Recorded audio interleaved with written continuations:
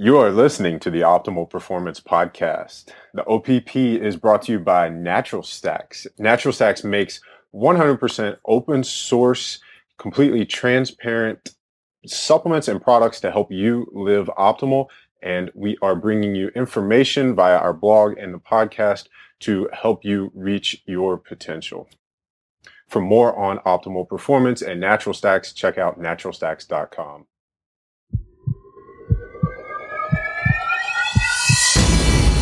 You were looking for a way to change your life. You got it. I kind of think in some ways, selfishly, that it should remain a secret because it is such an advantage. Natural Stack. Start optimizing your mental and physical performance. Optimize yourself. All right. Happy Thursday, all you optimal performers. I'm your host, Ryan Muncie. I want to welcome you to another episode of the Optimal Performance Podcast. We have a very special guest for you today, Dr. Russell Jaffe. Dr. Jaffe is a man with over 40 years of experience in the fields of nutrition, integrative and functional medicine. And we're going to talk about some predictive biomarkers for lifetime health today. This is going to be a really fascinating episode, so sit back and enjoy this one. Before we really dive in, a couple of housekeeping notes. As we mentioned a minute ago, make sure you go to naturalstacks.com to see the video version of this. You'll be able to get the show notes as well as links and resources to any of the things that we talk about today. Also, while you're there, make sure you sign up for the Optimizers Research Roundup newsletter that we publish and send to your email inbox every Sunday with the latest and greatest in information, science, research, biohacking, fitness, nutrition, anything that will help you advance your mission and live optimal. Right now, we're also giving away one free bottle of Siltep each week. Everyone on that list is automatically entered. If you're already on the list, don't worry about it. If you're not, make sure you go to naturalstacks.com, sign up. You'll be entered to win that weekly giveaway.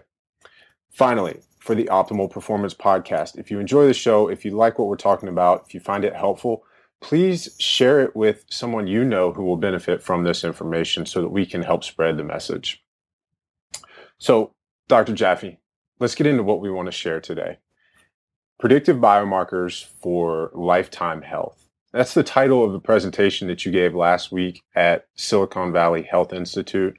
I reached out to you because I was not able to get to that physically, and you've been gracious enough to agree to share some of that with us here on the Optimal Performance Podcast today. So thanks for being here. Thanks for sharing this stuff with us.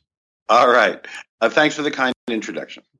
Well, yes, there are ways of adding life to years and years to life.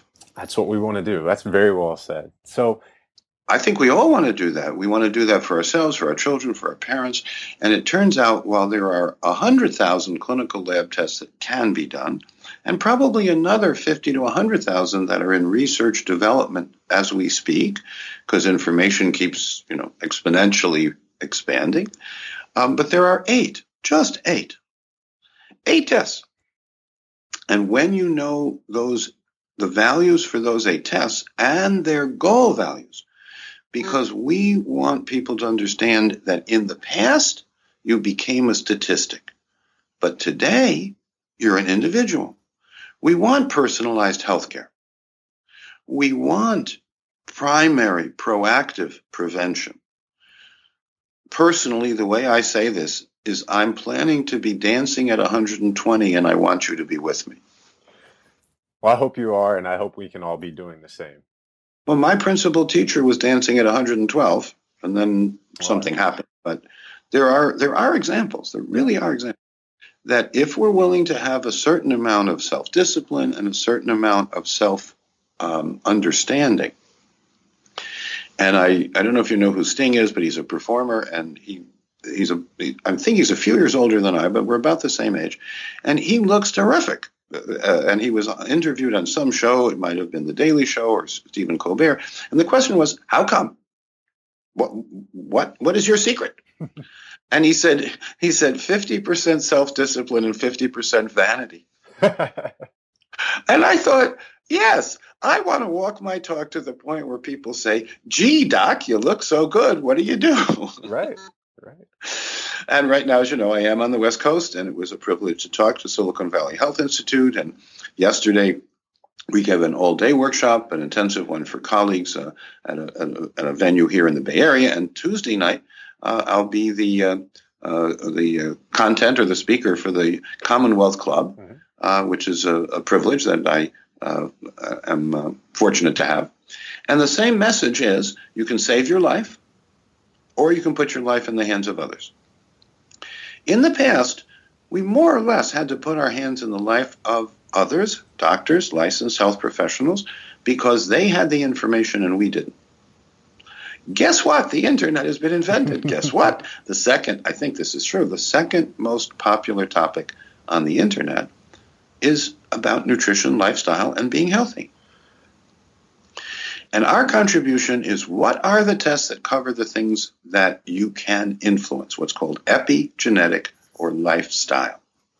And that turns out to be 92% of lifetime health, so it's not insignificant, it's very significant. And yes, genes are important. Picking your parents, wisely is very important. But that's only 8%. 8% of lifetime health. So I'm not going to be talking today about these new genetic tests, but I am going to be talking about the epigenetic territory, the 92% you can influence. And if you want, we could just go through those tests. What are the 8 tests? What do they cover? What are their goal values? We can do all of that. Now, by the way, it would help to have someone who's done this before work with you if you're just moving into this territory of, I'll be my own doctor as best I can until I need someone else to help me. I want to work with a virtual or real health coach or personal advisor, someone who can lift the information out of the abstract and ground it for each person. So yes, we can go through the headlines, and I'm really happy to do that, and in some detail. And it doesn't take all that long. But please understand, this is the appetizer. This is not, the entree.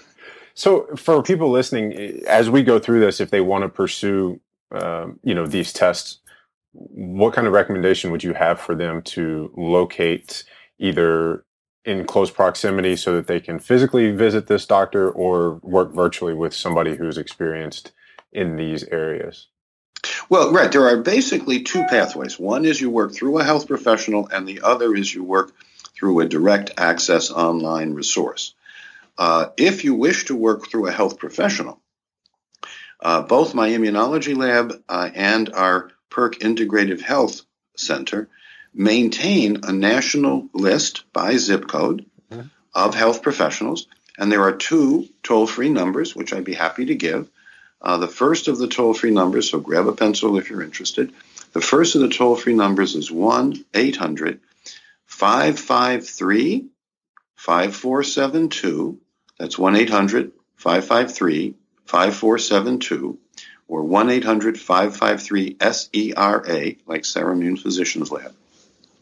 And another toll-free number, 1-800-525-7372. 1-800-525-7372. And the customer service people there are just waiting for a call. They would be happy to help connect you with the physician closest to you that we've been able to train or certify. If you guys are driving...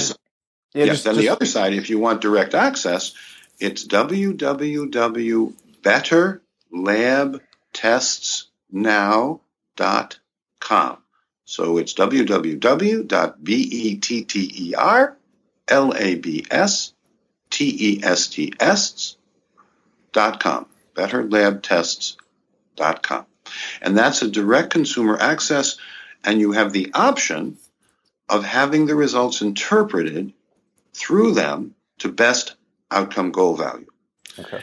And if you wish, although there's an additional charge, there is a health coach that can consult with you for 15, 30, 45 minutes, depending on how much you would like. And that's an option, but not a necessity. But this is one of the direct access lab resources, but one that specializes in the best outcome goal value and an interpretation of how to get there. Okay. So for anybody listening, if you happen to be driving or working out or listening in a way that you weren't able to write that down, make sure you go to naturalstacks.com, see the blog version of this. We'll have those phone numbers and websites linked so that you can grab them and get any resources that you need. So Thank you. Yeah, of course. Dr. Jaffe, let's jump right in. What are these 8 tests? Why are they so important? Right. Well, let's start at the high level. Epigenetics, what we can influence, not the genetic DNA in our nucleus, but how that expresses itself in our lives. And the first, and something people are often very familiar with, is we want to know how efficiently your blood sugar is maintained and converted from sugar into energy.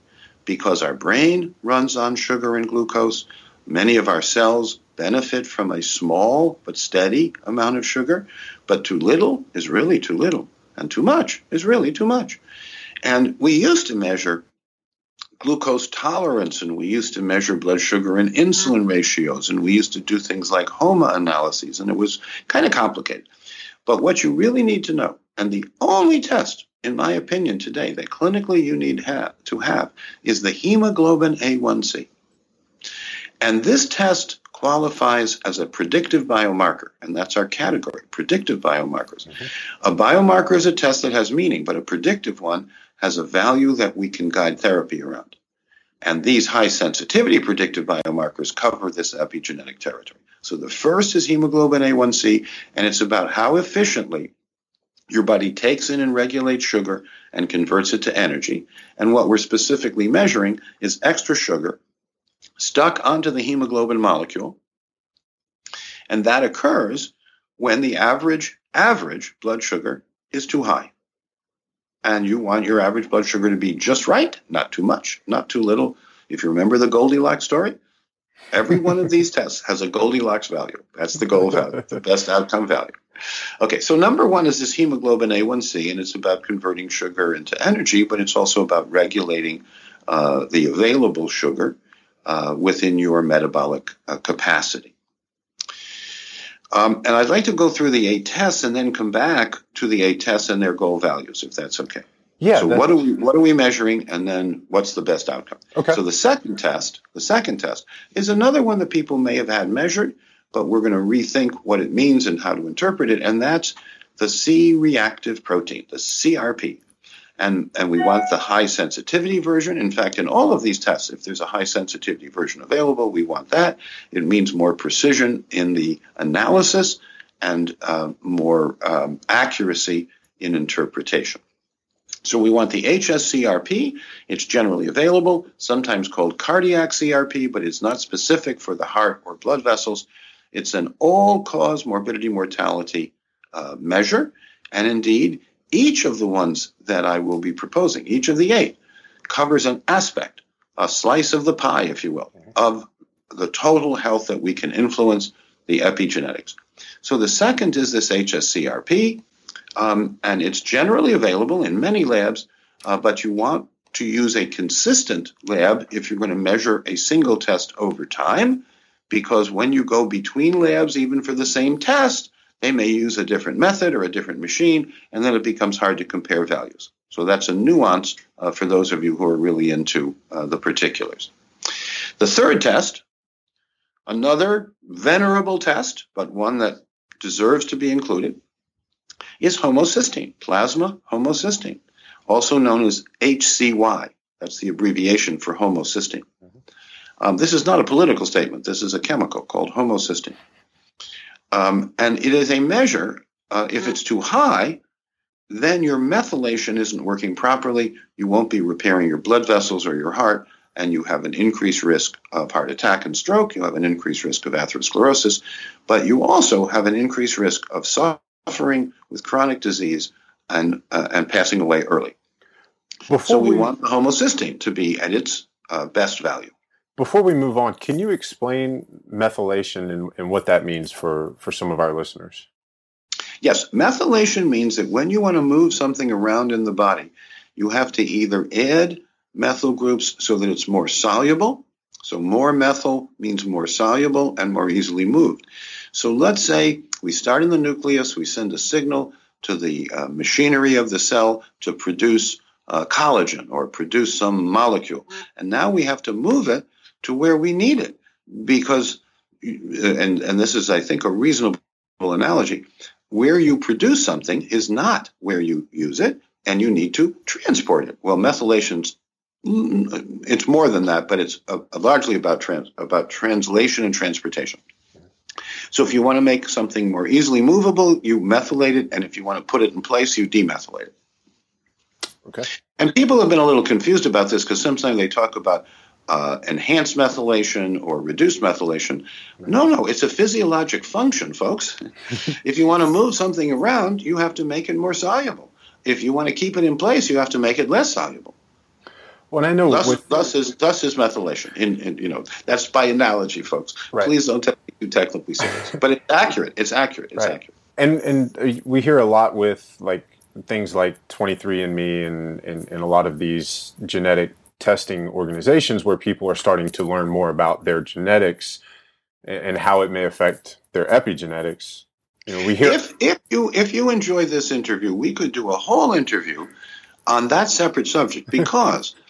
With due respect to 23andMe, Theranos, and other companies, and I really do have respect for the people and I have respect for what they're trying to do, but I would like to explain as a scientist and physician the limitations that they would agree to if you really press them, but their marketing people don't want to communicate. Right. What a surprise that the marketing people want to tell you about the blue sky and the sun that's rising in your back, and I want to tell you that it might be raining. And so it's another subject for another time, but it's worth talking about because the fact that you are different can make you unique. Right. And when we measure genetic differences, the assumption today is, if I'm different, I must be defective.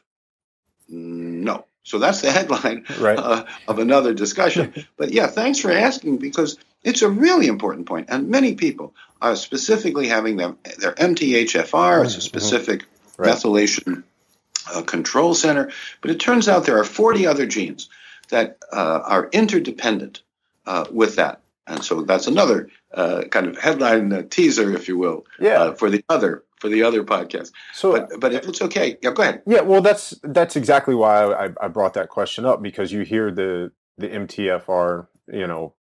There's a joke about that, and the word that would get your mouth washed out with soap that it resembles. Right. And you hear under and over methylation quite a bit. That's kind of a buzzword. So that's why I wanted to, one, clarify, what methylation is, but I also want to clarify, are you saying that it's more important for us to check out the biomarker, homocysteine as opposed to the methylation? Oh boy, you got it. So the predictive biomarkers we're talking about cover the 92% that's epigenetic. Yes, 8% is genetic. And yes, if you have a variant, I am glad to know about it. But I can tell you that buzzing is fine for bees and buzzwords are fine for marketing. But almost always, the buzzword has a hindsight, or a hindsight. It has a shadow side that they don't want to talk about, which means limited understanding of the meaning of the result. Now, are they getting a result? Yes.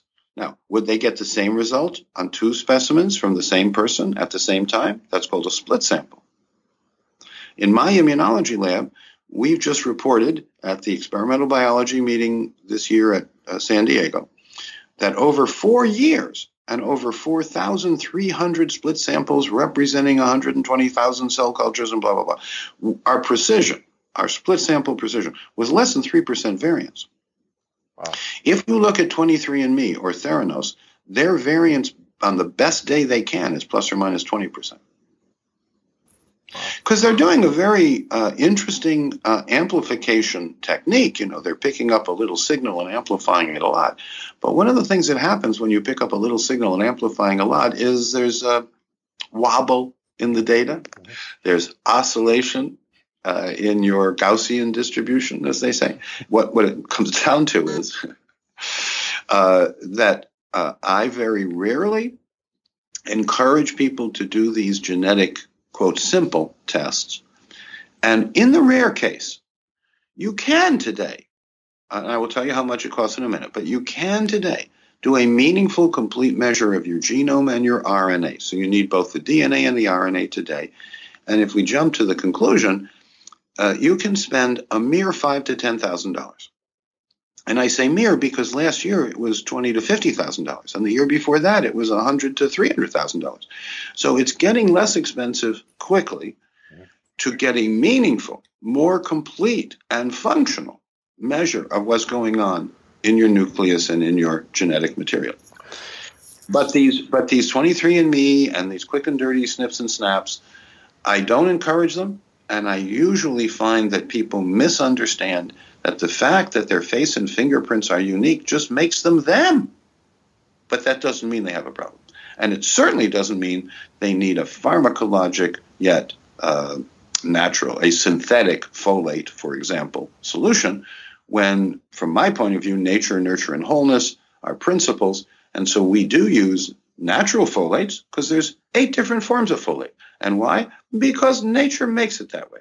And we can have a whole podcast on all these different forms of folate and how important they are in methylation. And then we'll get into 20 or 30 different molecules if you want. I'm a biochemist. We can go there. I think we should go there, but maybe, like you said, on a different podcast. No. I want to get through these predictive biomarkers just like we promised these people. Yes. All right. So let's use that as an excuse to jump to the next one. Yeah. We're looking at oxidative stress. So we went through 3 that are familiar. Now I'm going to add the 4th, which is something that, for full disclosure, my lab developed, but it's the lymphocyte response assay, immune tolerance. What can you eat? What medicines can you receive? What environmental chemicals are you tolerant to? Those things you're tolerant to, you can get exposed to, and your body says thanks. The things that you react against, that you're intolerant to, those are burdens on your immune system. Those are stresses on your hormonal system and your neurochemical system, and stresses on your digestion and your mood and your sleep. And I could go on. Why? Because I've been at this a long time. Is this similar to like getting an ALCAT test? Well, same category, but completely different. Okay. So ALCAT measures particles of a certain size, and then they make an assumption that everything at that size is an activated lymphocyte. And then there's another problem. It's a technical problem because when people send them blind split samples, they don't agree with themselves. Mm-hmm. Whereas in my lab, on the worst day, we're less than 3%, and on the best days, we're about 2.2, 2.3%. Okay. So the good news is that we're very consistent, very reproducible. We encourage people to send us blind split samples because we knock their socks off in terms of how accurate we are and the contrast. And it really is an opposite with regard to particle size or ALCAT kinds of tests. Right. And this is a functional lymphocyte response assay. So we are in an ex vivo way. So we're measuring something that happens in the body just as it happens in the body. Mm-hmm. That's the best kind of cell culture. So we don't have to isolate the lymphocytes and resuspend them and take many steps. And how do you get less than 3% variance in a lab test? It has to be a one-step test. Okay. So we collapsed 5 steps into one. That was one of our patents. Then we figured out how to do both a cell culture and an amplified procedure. That's why it's ELISA ACT. That's a certain type of LRA or a certain type of lymphocyte response. But what we're doing is we're measuring what your immune defense and repair system is tolerant to and what your immune system reacts against and is burdened by. And what we say is very simple. You may have the things you're tolerant to. You need to substitute. It's a window of opportunity to evoke healing responses and remove obstacles to recovery. It's not a lifetime of deprivation. A lot of people don't want to know if they're allergic to something because they were told somewhere along the way that if you're reactive for life, and you have to just keep dropping things out until there's nothing left, and then you go away. No, restore tolerance. Right. It can be done. Now, it can't be done pharmacologically, but it can be done physiologically. And we've been doing it for decades. And I hope I'm clear that I'm talking about most, and I would say almost all, but never talking about all cases. So there are cases that have to consult the doctor, And if they or the doctor want to consult me, I'm a doctor. And I run the operation for a very simple reason. I ran the National Institutes of Health labs at the clinical center, and they taught me well how to do things properly. And we do, I believe, with impeccable attention to detail. You can talk to my people.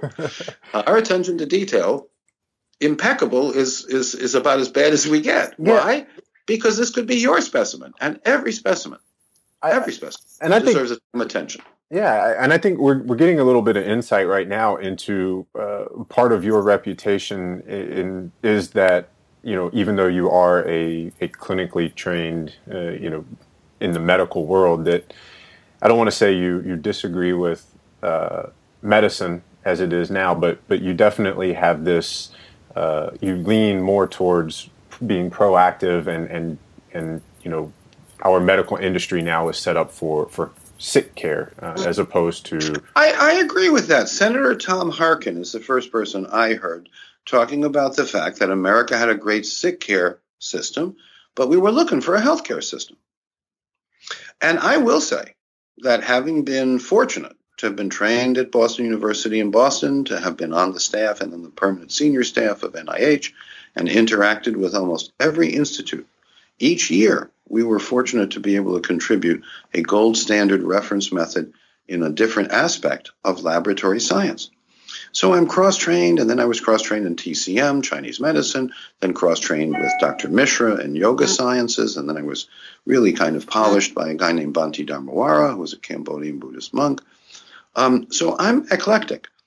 And I believe that if we go back and venerate Hippocrates, if we believe that Galen and Maimonides and Paracelsus, and how about Osler, and some of the giants that walked in the 20th century, like René Dubos, the next few people are mentors of mine, including Albert Szent-Györgyi and Jonas Salk. Now, we, among scientists, almost never agree on everything, but we're tolerant to each other's thinking and integrity.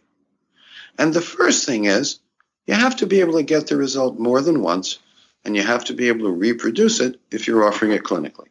And there are so many slips between the cup and the lip that there need to be, not a lot, but there need to be people like me who on the one hand are deeply into the details, but on the other hand can kind of get up to the 120,000 foot level. And if you want to look over the horizon, we can tell you what the implications are. Right.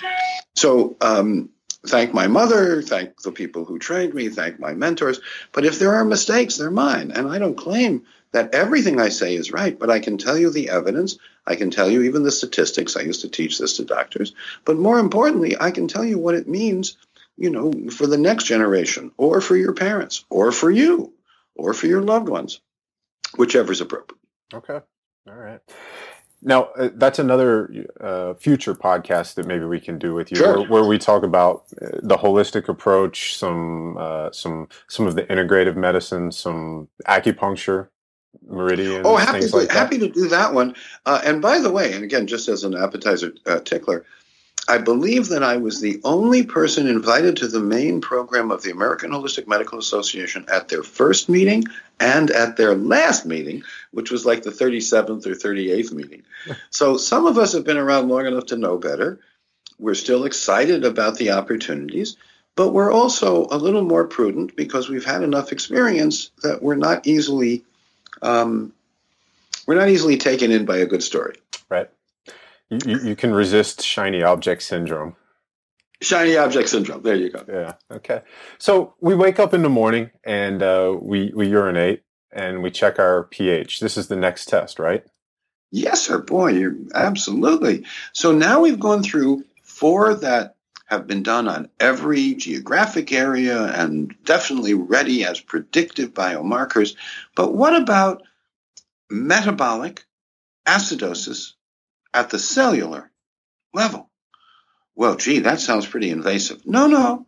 It turns out that after 6 hours of rest, after 6 or more hours of rest, the bladder cells, the lining cells of the bladder, equilibrate with the fluid that's in there.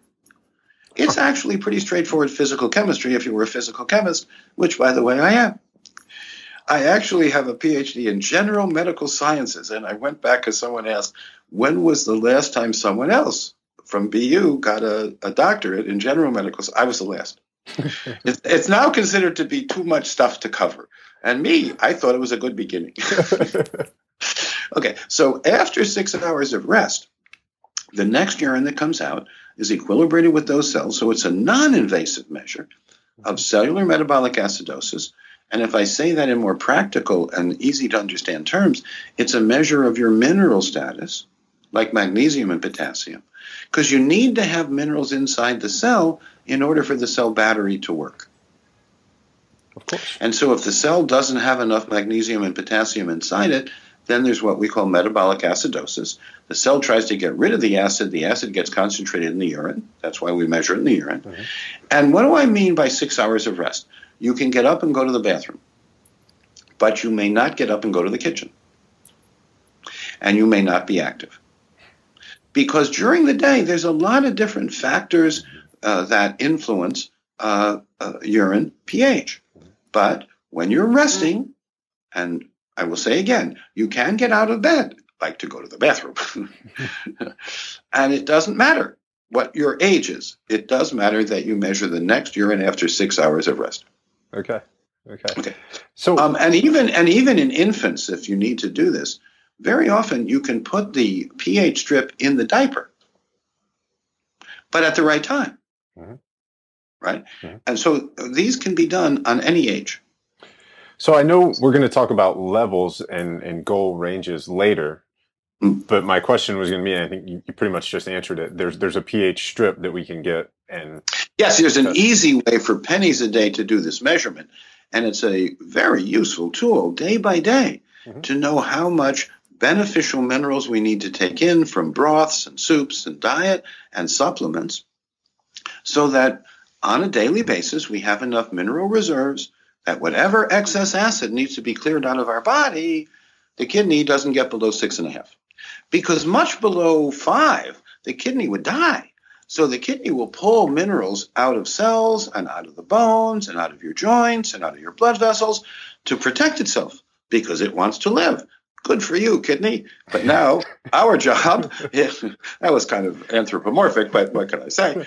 But our job is to make sure that there's a reserve in the bones and in the blood vessels and in the joints and in the cells of these minerals. This is one of By the way, many people are walking around cellularly deficient, not knowing that they are, but they are.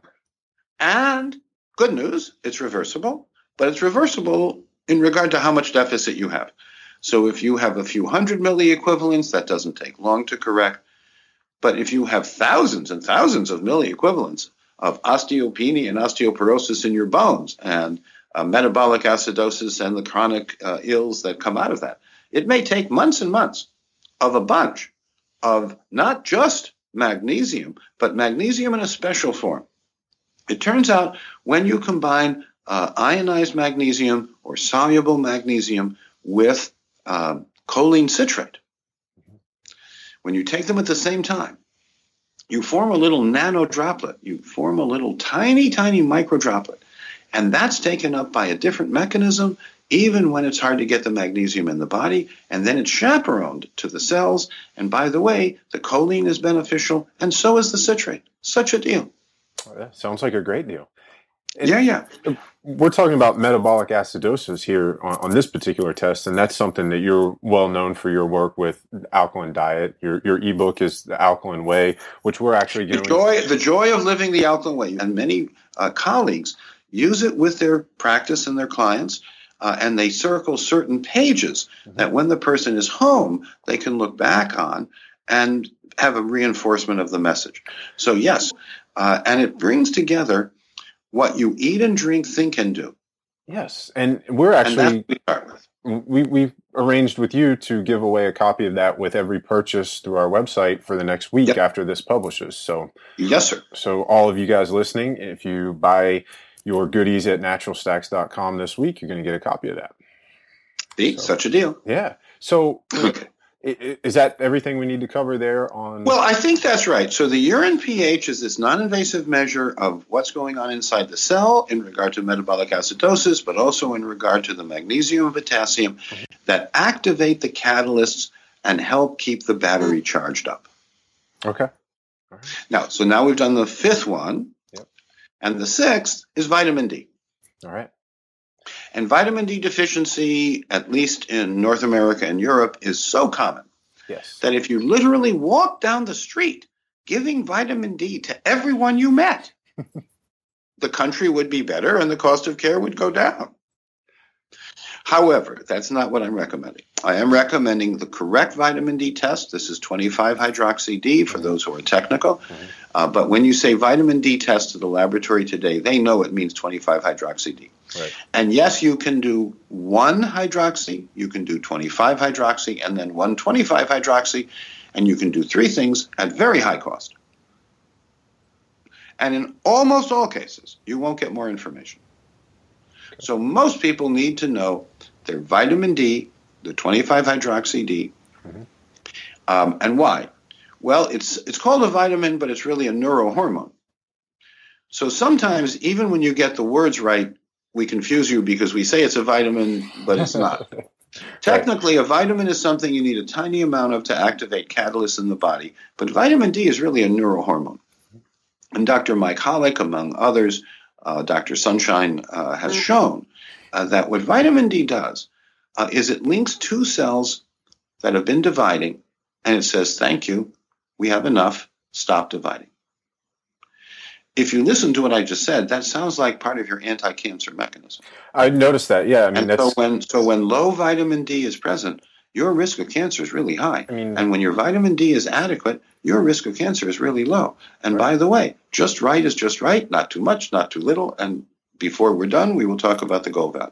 Yeah. So when you said that, I mean, that's exactly where my mind went, because we know cancer is unmitigated cell mutation. So yes, we have other anti-cancer mechanisms that complement, but one of the most important things is keep the essentials, keep the nutritional essentials, the things that are required that your body can't make, keep them available, because von Liebig showed way back when that whatever is least available in a complicated system controls the output and efficiency of the system. So if you need 20 things to build your bones and you're taking in 19 of them, the one you're deficient in, that's the one that's going to control the quality of your bones, because you need all of them. Why? Don't ask me. That's above my pay grade, but you need them all. Well, that would make the one that's missing the rate-limiting substrate, right? The rate-limiting substrate. They actually named a whole medical school for this guy in Germany. This law of limiting factors is a big deal. And I actually thought I had thought of it, but whenever you think you have a good idea, look again. Someone in history had it long before you did, and we just forgot it. Well, and pay them the homage. And I mean, that's a fairly you can extrapolate that to life in general. I mean, you're only as strong as the weakest link in your chain. If you're deficient in this one thing, it's going to kind of sabotage or hold up the entire process. Quite right, 100%. That's exactly the point. We're talking about the biomarkers, but I'm trying to interpolate what to me are important. They're not just aphorisms. They're principles by which you can live as opposed to die, because there are aphorisms by which you can die. And I prefer the ones by which you can live. I do too. So we have two more to go. Okay. One is the omega-3 index. This is relatively recently developed by Professor Bill Harris. But I'm glad to tell you that the omega-3 to 6 ratio is very important. These are essential fats. These are fats we must take in from the outside. We must take in enough of them, and most of us are deficient. And we also damage them, which is not good. And we damage them because we don't have enough minerals and we don't have enough protective antioxidants. And so I'm in favor of having enough protective antioxidants and minerals, and then I'm in favor of making sure that we have a balance of omega-3 to 6. A quick little story. Professor Harris was visiting with my colleague, Professor Doister, and he was lamenting to her that most people have a low ratio. They don't have enough omega-3. And I happened to be sitting there because she and I are colleagues of long standing, and we were going to talk about something later. Anyway, she pointed at me. He took out a Lancet. A few days later, he called me up and he said, your omega-3 index is 16.3%. I think that's what it was, over 16%. Now, he says that over 8% is really healthy. And I said, gee, is 16% too much? Because I want just right. I don't want too much. He said, oh, no, we tested. You're our poster boy. I said, no, I'm your friend. I don't want to be on a poster, but thanks for telling me. Okay, and we'll get back to what the goal value is. But the omega-3 index, I think, is really important because most of us get too much omega-6 in our edible oils, and we really, really, really don't get enough omega-3. So when we come back and go through goal values, we'll talk a little bit about strategy for optimizing that as well, right? Yes, sir. Yes, sir. And hold me to that. So when we come back, we'll do the goal value and what is a pearl or two, what is a thought or two of something you can do in case you're not at your goal value and you don't have me talking to you at that moment. All right. One more, number 8? Yes, number 8, the last one, number 8, and the least commonly known. So this is probably the most unusual to most people. Mm-hmm. It's the 8-oxoguanine. Guanine is part of your genetic material, and if it gets oxidized, that's a problem. And so we want to know about oxidative damage in your nucleus. Why? Well, if you damage your DNA, then it won't be properly transcribed and translated, and then all sorts of consequences occur, not the least of which is death. Right. So in the general category of wanting to die as late as possible and as young as possible, you would want to know your 8-oxoguanine. Yeah. Because it's the measure of DNA or nuclear oxidative damage. Okay. And at the moment, it's the only one that I know that has been sufficiently validated on different populations. And by the way, all of these predictive biomarkers have to have been done on every ethnic group around the world, on every socioeconomic group around the world, and have at least some data, and the top 4 have a lot of data, about predicting 10-year survival or more. So am I going to live 10 or more years, or am I going to live 10 or more minutes? I'd rather live 10 or more years. Right. You have a really cool image on the slide that talks about hemoglobin A1C, and I think that one was the one that had the really cool curve. I'll put that image on the please do. And we've got that for hemoglobin A1C, hsCRP, and homocysteine. Okay. We're developing it for the HSLRA. The other 4 will take some time. They're candidate predictive biomarkers, but they cover the rest of epigenetics. They cover the rest of what you need to know for lifestyle. So before we start talking about goal ranges, we'll stick with this, the 8-oxoguanine and oxidative stress. What are some things that contribute to increased stress at the nuclear level? Oh, very good question. There are 5 categories that contribute, only 5, but these categories are toxic metals, solvent residues called volatile organic compounds or VOCs, persisting organic pollutants known as POPs, also known as hormone disruptors. And now we have to add mold products and radioisotopes. So this is kind of the category that shows all the things that as biohackers we know we want to avoid. All the, like you said, these are the things that damage and use up your protective nutrients. These are things that require us to take in orders of magnitude more antioxidants and minerals in the 21st century than we needed in the 19th century. Why?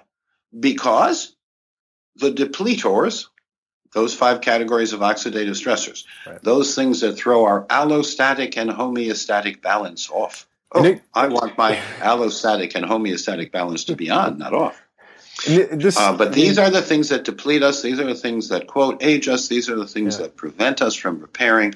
These are the things that prevent us from dancing at 120.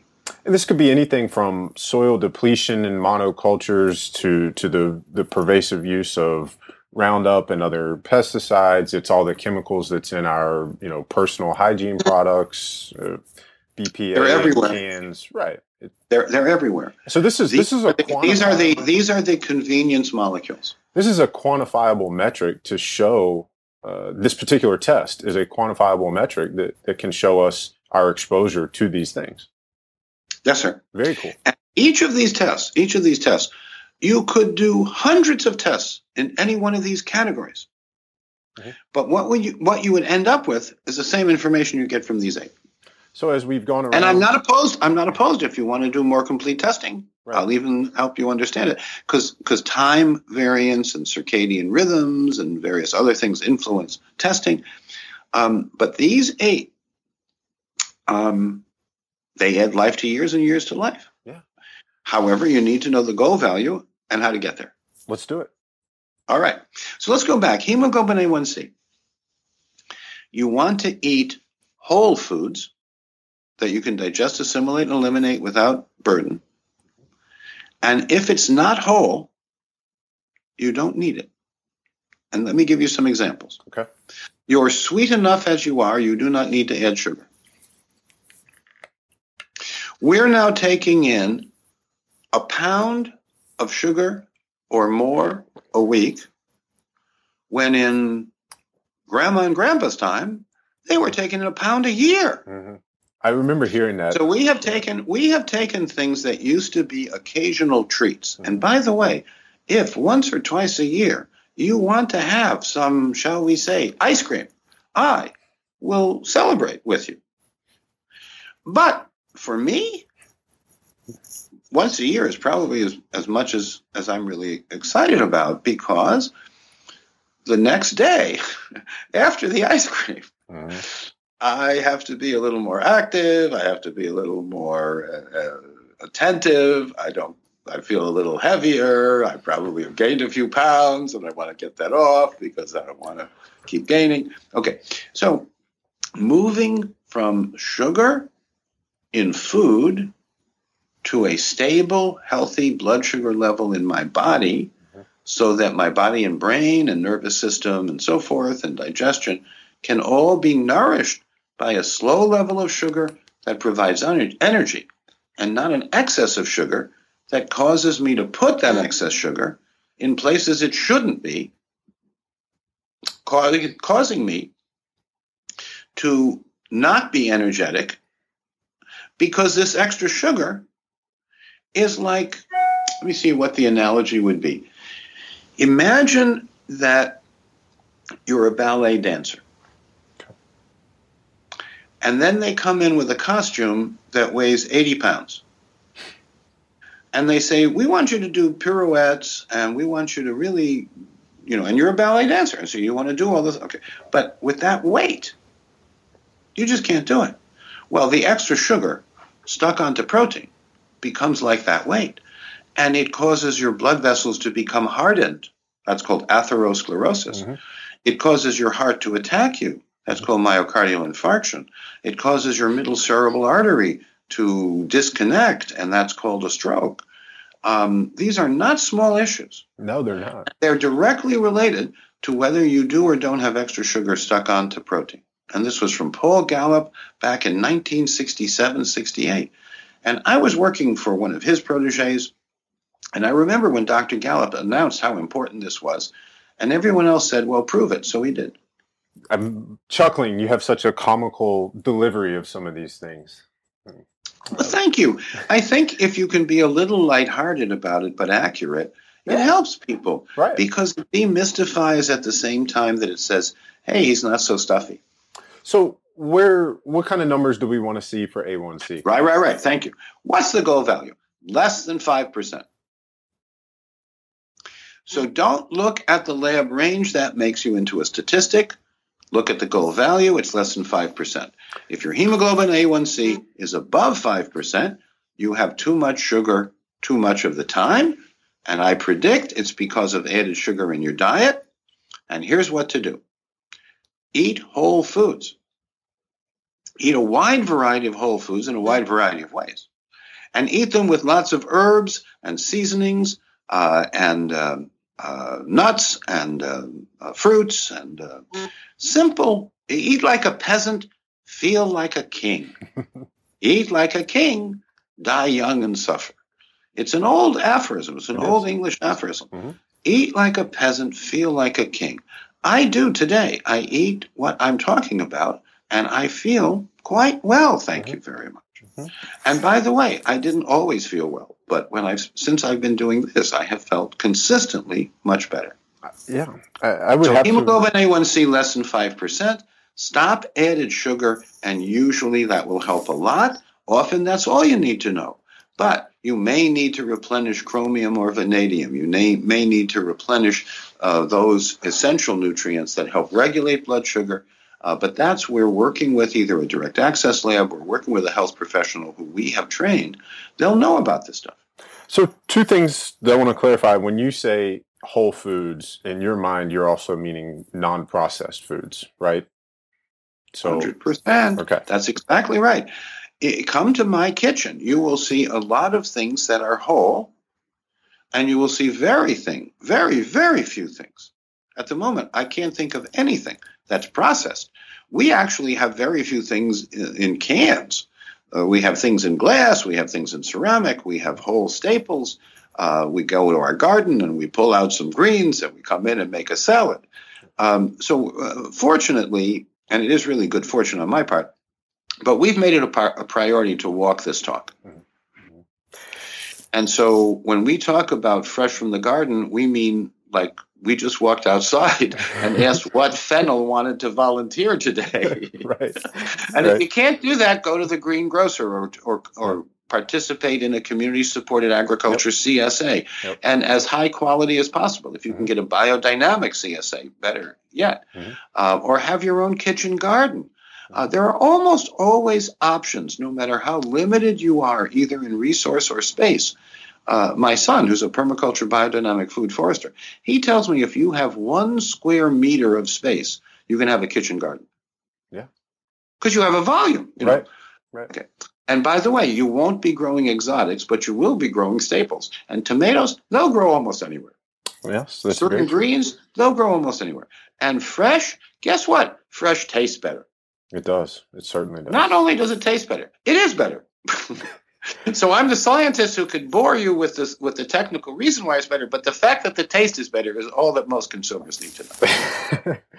I think our audience is we're not most consumers. We want to know the science, but no, you do, and I'm you're not holding back. No, you're not. You're certainly delivering. The parson, right? Now, you mentioned not to pay attention to the normal lab ranges. Well, if you want to be a statistic, pay attention to the lab range. But last time I checked, people wanted to know something about them, and the lab range covers from the sublime to the ridiculous. Well, that was where I was going to go. Is we've talked on this show before with other guests about the difference between being normal and being optimal, and we don't want to fall into that medical category of good enough. You don't have a medical deficiency. We want optimal, and that's where the ranges you're giving us are in that optimal area.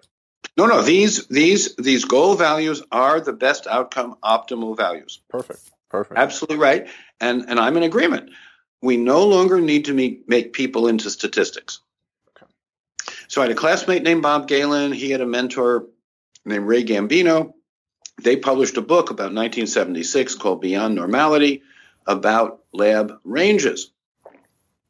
And this was a great advance in the 1970s, but it made people compare to a statistical population. And in hindsight, the last time I took care of a statistic was not in this lifetime.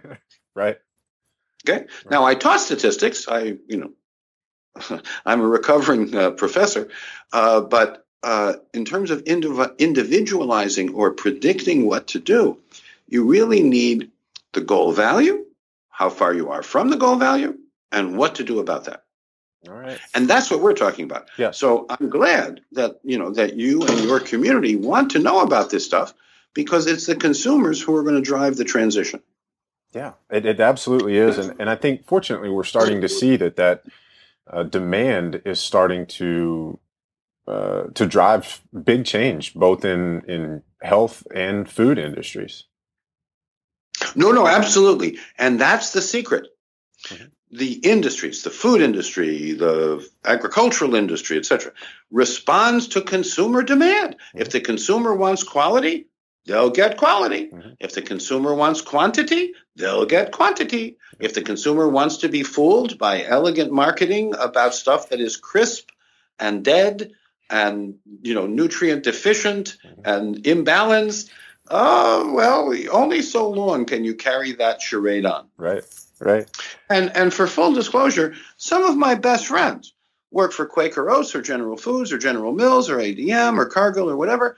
And we, those of us who supposedly know better, and our mothers will tell you that we do, by the way, those of us who supposedly know better, we go to the food companies and we tell them that there's a consumer-driven health revolution underway and they should participate in it, that people will invest in themselves and their families and their health, especially if they have transparency, especially if they're informed.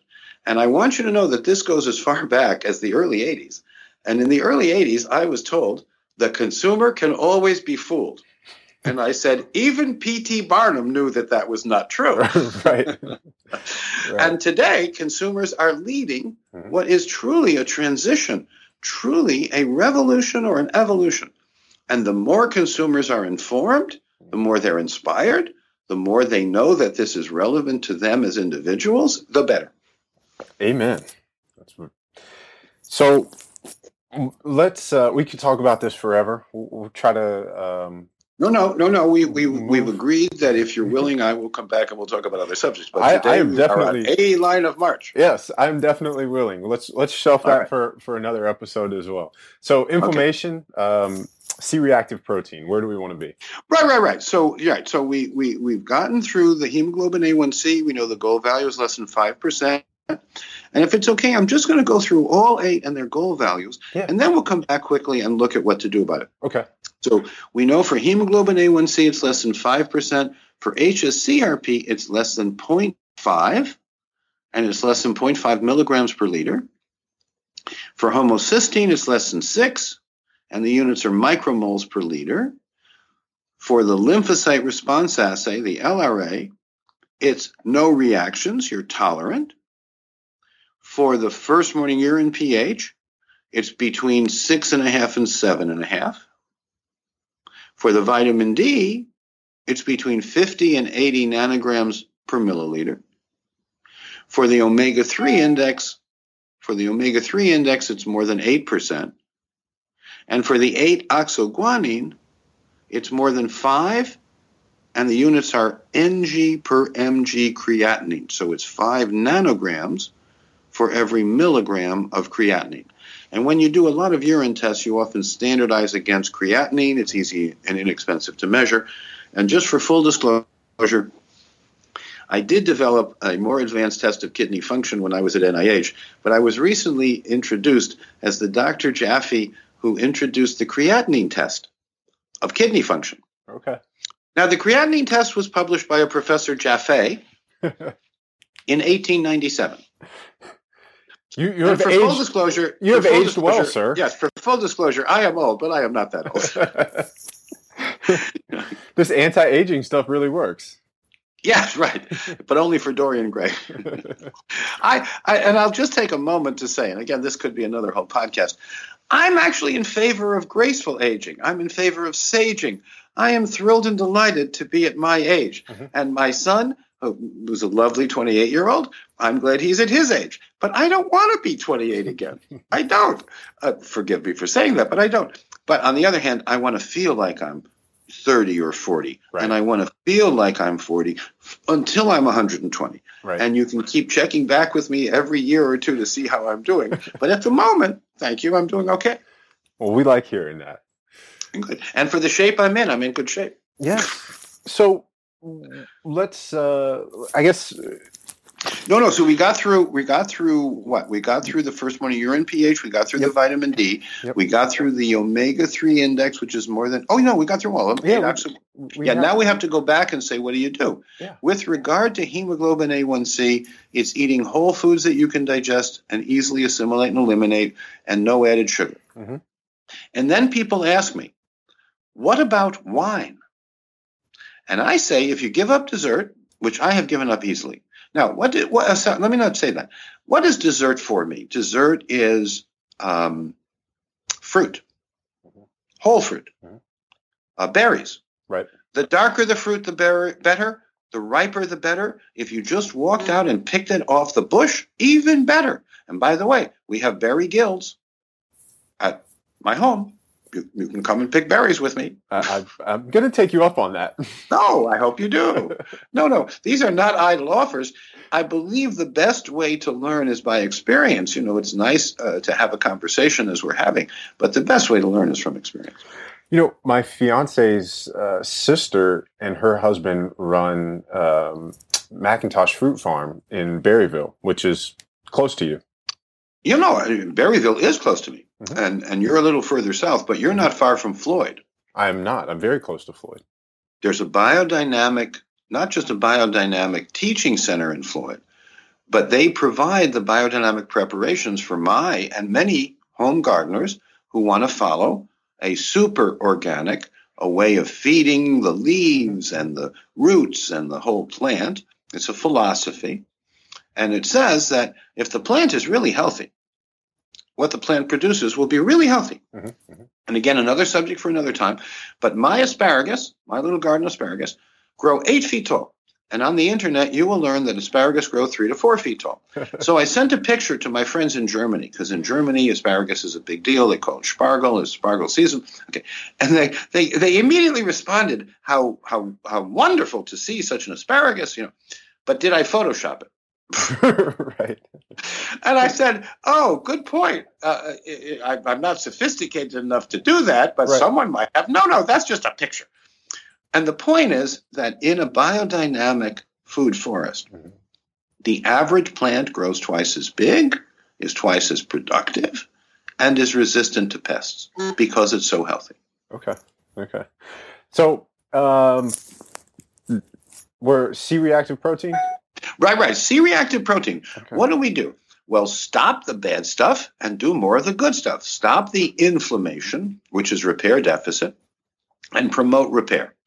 And how do we promote repair? Well, we cleanse with ascorbate to get the bad stuff out and top up our antioxidants. We include healthy, safer polyphenolics to make the innate immune system able to repair. We make sure that we have enough of the essential nutrients, the things the body has to take in, that we get from whole foods mostly, but occasionally from supplements. So with regard to CRP, since inflammation is really repair deficit, we evoke healing responses and remove obstacles to recovery. We don't fight with the fire of inflammation. Inflammation is a term from pathology, and I want to know what the physiologic basis is and what to do about the physiology. And it turns out that inflammation is really repair deficit. Inflammation is a pathology term, but repair deficit is a physiology term. And I am a doubly board certified pathologist, and some of my best friends are pathologists. But physiology is where it is clinically. Okay. So we have to first correct our misunderstanding of language and thinking. And then it becomes fairly transparent and straightforward what to do. Yeah, I really like that explanation. That makes a lot of sense. It's easy to understand, and it's easy to see the path to optimal when you look at it that way. No, thank you. I want you to know it only took me 25 years to develop that explanation. Well, no, it's really true. And a lot of smarter people have said this. When you really understand something, you can explain it. You can write it on a napkin. And if your explanation is complicated, you don't really understand it. Right. You should be able to write it on a napkin. That's how I write it on a napkin. Right. Explain it to a barmaid. Whatever, you know. Okay, so let's see. So homocysteine, the next. This we talked about is about methylation. It's about detoxification. It's about sulfur balance.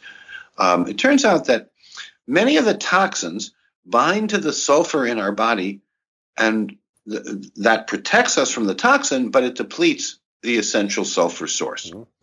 So what do? GGOBE, garlic, ginger, onions, brassica sprouts, and eggs. One or more should be a staple in the diet, not a condiment. Doesn't have to be all of them. So I will say garlic, ginger, onions, brassica sprouts, and eggs, and then people will say to me, I don't like ginger. I said, how about garlic? One of the 5.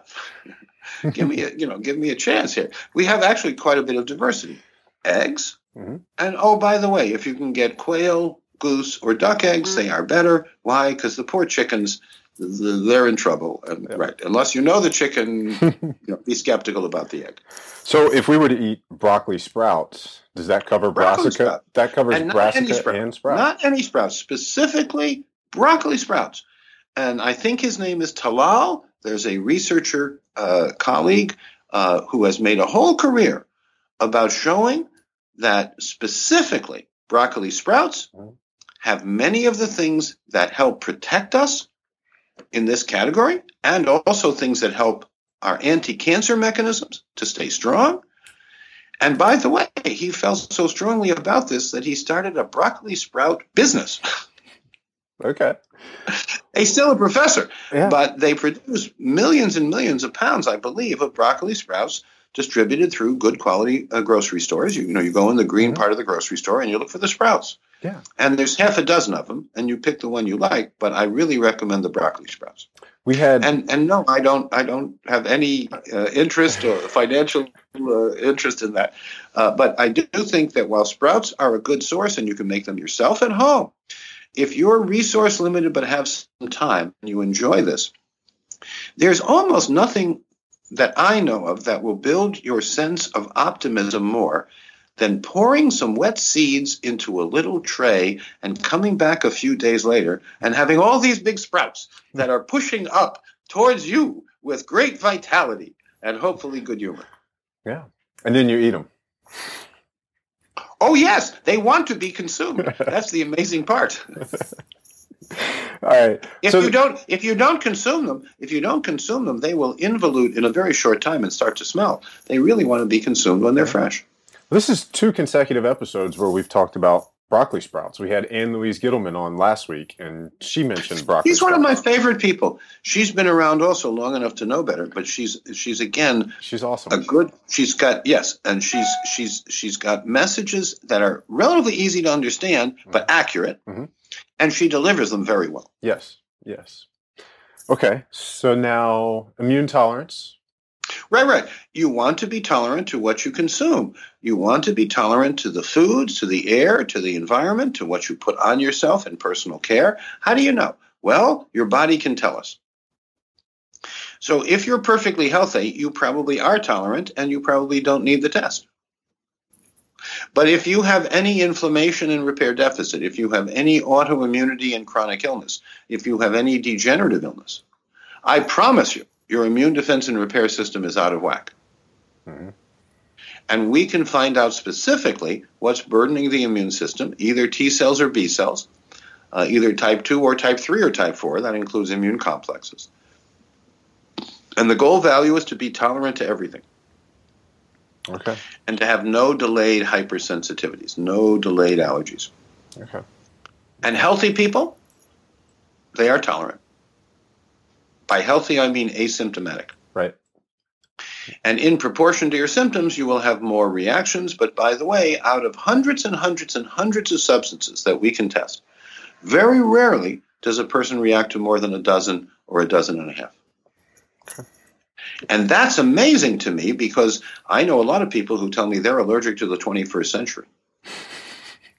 And I suggest that if they could, they should live in the 19th century, but they can't do that. And so they better establish some rapport or some acceptability in the 21st century. And by the way, that's not easy because there's a lot of bad stuff out there. Yes. We're marinating in toxins that are 100 to 100,000 times more than they used to be. Yes. Stop it. Yes. Well, we're almost to that one. That'll be number 8. We'll talk about how to do that at number 8, right? Right.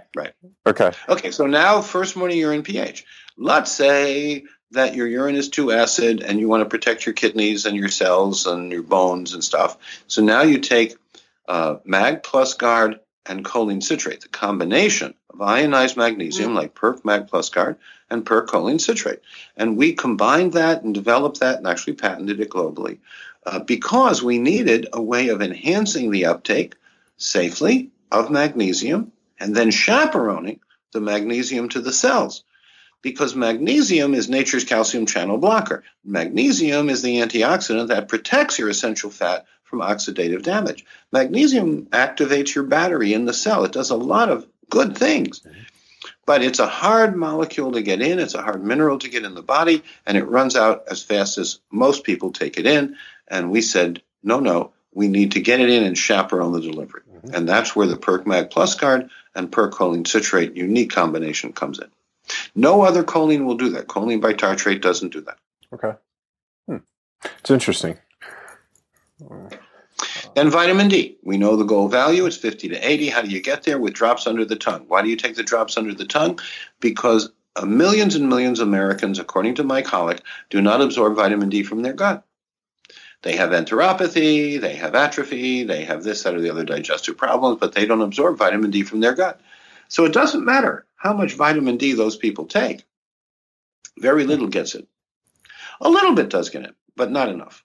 And when you measure their vitamin D level, and people come to me all the time, they say, I'm taking 5,000 units, 10,000 units, 20,000 units, and my vitamin D is deficient. It's 30 or something like that. Mm-hmm. I say drops under the tongue. And I recommend 400 IU per drop. That's for technical regulatory reasons. Mm-hmm. And as many drops as you need to bring your vitamin D level into the 50 to 80 range. Okay. And by the way, the things that you dissolve under the tongue before swallowing go to the brain first and then the body, and that's a good thing. Yes. Okay, so that's vitamin D. Omega-3. How much omega-3 do we need? Well, to get your omega-3 index more than 8%, for most people, it's 3 to 6 grams a day. Okay. It must be EPA DHA because the precursors don't get converted in people who need it. So 3 to 6 grams a day of EPA DHA guard is what we recommend. And just to clarify for folks listening, the precursors being ALA, and that would be more of the... Oh, yes, the precursor is ALA, and really healthy people. And when you find really healthy people, please send them to me because I want to meet them. Really healthy people can convert ALA into EPA and then DHA. But the desaturase system that's required is easily poisoned by all the toxins we were talking about. Mm-hmm. So the very people who need to be able to convert the ALA can't. Right. Or have an inhibition of it. So we recommend and urge people to take the proper and active EPA and DHA. Now, you need EPA for body and brain. You need DHA for brain and body. You need both. Okay. All right. And only the companies that make one but not the other tell you need one but not the other. And I'm telling you as a scientist, you need both. Okay. And you need enough to get over 8%. And so many people today are taking 50 to 100 times. That's the NHANES data, the most recent National Nutrition Survey, so that many millions of Americans are taking in 50 to 100 times more omega-6 and omega-3. And the main culprit of that in our diet is refined vegetable oils, correct? And processed foods? What we call edible oils. Mm-hmm. And what I call inedible. Mm-hmm. In my home, we cook a lot with wine. We cook a lot with vegetable broth. We also have some free-range kosher chicken broth that we occasionally cook with. Oil? No. Almost no human being needs to add oil in their diet. Why? Because there's plenty of fat in the whole foods I eat. I'm not fat deficient. You can look at me. I'm definitely not fat deficient. However, our problem is that the edible oils that are produced en masse, even the better ones, are not good. And by the way, the EVO extra virgin olive oil, go to Tuscany at the time they make extra virgin olive oil in the fall. And what they make, the green, cloudy, delicious, magnificent, aromatic stuff, if you ask them, where do I buy this? They'll look at you and say, what are you, crazy? We eat this. This is why we're so happy and we live so long. We don't sell this. So what we call extra virgin olive oil, that yellowish, clear material, that's not what I'm talking about. So my suggestion is cook whole foods. And so I'm not a raw food person, although I'm not opposed to that if you have a healthy digestion. But raw foods are hard if you have a weak digestion. And many people need to have rehabilitation before they can consider raw foods. Right. But if you're going to cook foods like I do, cook whole foods, cook them in broth, cook them in wine, cook them in ways that are yummy, cook them with lots of nuts and seeds and lots of herbs and spices, etc. And by the way, fresh spices are better than old spices because the spices contain a lot of concentrated essential minerals and nutrients in protected ways. They have a lot of antioxidants in protected ways. But as soon as you crush them, then the air, the oxygen, begins to challenge them. So we make our own seeds and spices in a mortar and pestle. We touch our food actually quite a lot. And as a consequence, we're very, physical with our food. Mm-hmm. But I find it fun. Right. Children also, by the way, they love to, I don't paint my face with the food, but I sometimes eat either with chopsticks or with my fingers in Indian style because it gives me more visceral experience, more sensory experience, more fun. Yeah. And by the way, I do not overeat. I don't, because I used to. Okay. And when I overate, I weighed 60 pounds more, and I don't want to find that weight again. Right. So for full disclosure, I don't think I ate badly. I just ate too much, and I ate at the wrong time. Right. I wouldn't eat early in the day. I would be famished at night. I would eat a fairly large meal, often accompanied by a decent glass of wine, and then I would go to bed, hibernating like a bear. And eventually, not unlike a bear, I had fat pads that were very respectable. Okay. And now I have a little bit of fat pad, but not much. And if I gain 3 pounds, I stop drinking wine, because for me, that's the indicator. And it may not be so for other people, but I like a glass of wine. I'm of an age. I'm over 40. I think you can have a glass of wine if that's okay with your culture and that's okay with your body. Okay, so that's omega-3 index. I think that's right. Yeah. Now, we need to do 8-oxoguanine. This is the one that's the most unusual of the tests, but it's the one that measures oxidative damage to the nucleus. Now, it turns out that ascorbate, vitamin C, ascorbate protects the nucleus. And it protects the battery, and it protects the cell, and it protects everything else. So you do a C cleanse. Okay. And find out how much ascorbate you need based on your oxidative load and damage. And then you take in 3/4 of that, or 75%, daily until you do the next cleanse. And we actually recommend doing it weekly for a while until you know what your plateau levels are, what your reproducible values are. But it's an amazing way for people at home to find out in a few hours how much ascorbate they need by taking anywhere from 1.5 grams to maybe 3 or 6 grams, or maybe even 12 grams in some extreme cases, every 15 minutes.